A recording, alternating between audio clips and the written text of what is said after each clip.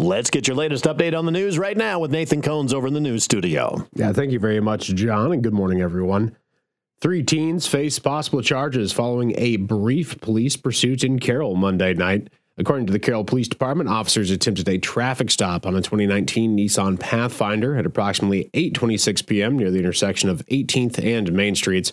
Authorities say the vehicle fled north on Main and attempted a turn west onto Randall Road. While making that turn, the vehicle collided with the tree, but the pursuit continued west on Randall before ending near the intersection with Todd Terrace.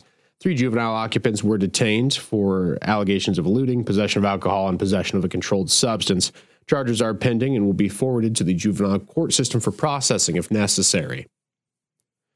Western Iowa Networks and their partner Orion made the rounds here in the listing area earlier this week, awarding grants to 3 communities. Orion is a Des Moines-based company that is made up by 121 independent telephone companies. Their first stop was at the Swan Lake Shelter House at the or Education Center, I should say, at the Swan Lake State Park, where they awarded a $250 grant to the Education Center.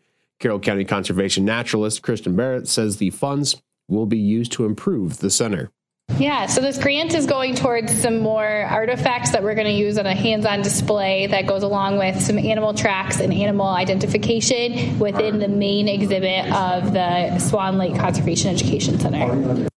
Orion's marketing manager, J.D. Siebert, explains who's eligible for the grants here in the area.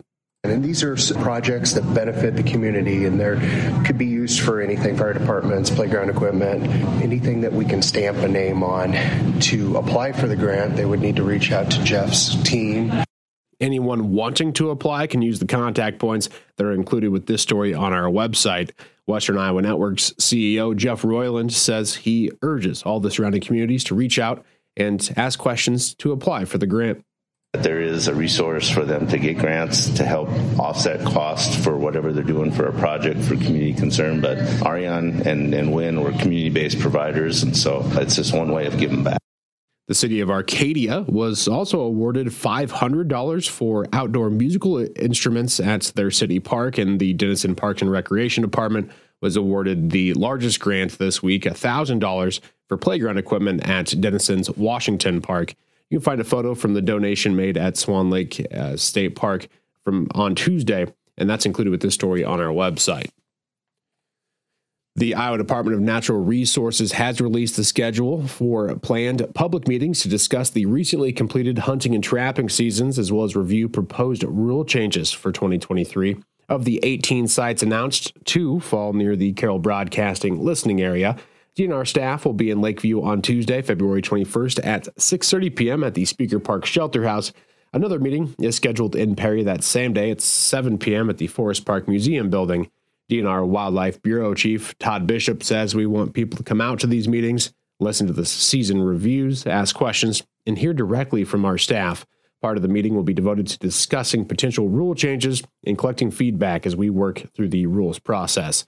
Comments collected from these meetings will be considered prior to the DNR submitting their proposed hunting regulation changes to the Natural Resources Commission, and of course that's coming up later this year. The full schedule of planned meetings is included with this story on our website. And that will wrap up your KCIM 8 o'clock news. I'm Nathan Cohns reporting. Appreciate the update, Nathan. Once again, all the local news and the weather and all of that are found on the website and the mobile app as well. So you can search for it at 1380kcim.com, including the Brinks Exteriors radar. And by the way, that shows all of the precip pretty much moved out of western Iowa right now, right around the Des Moines area and stretching up to the northeast there, around the Dubuque area, things like that. They're maybe expecting 6 inches plus of snow later on. Us, not so much. And we will talk weather coming up next.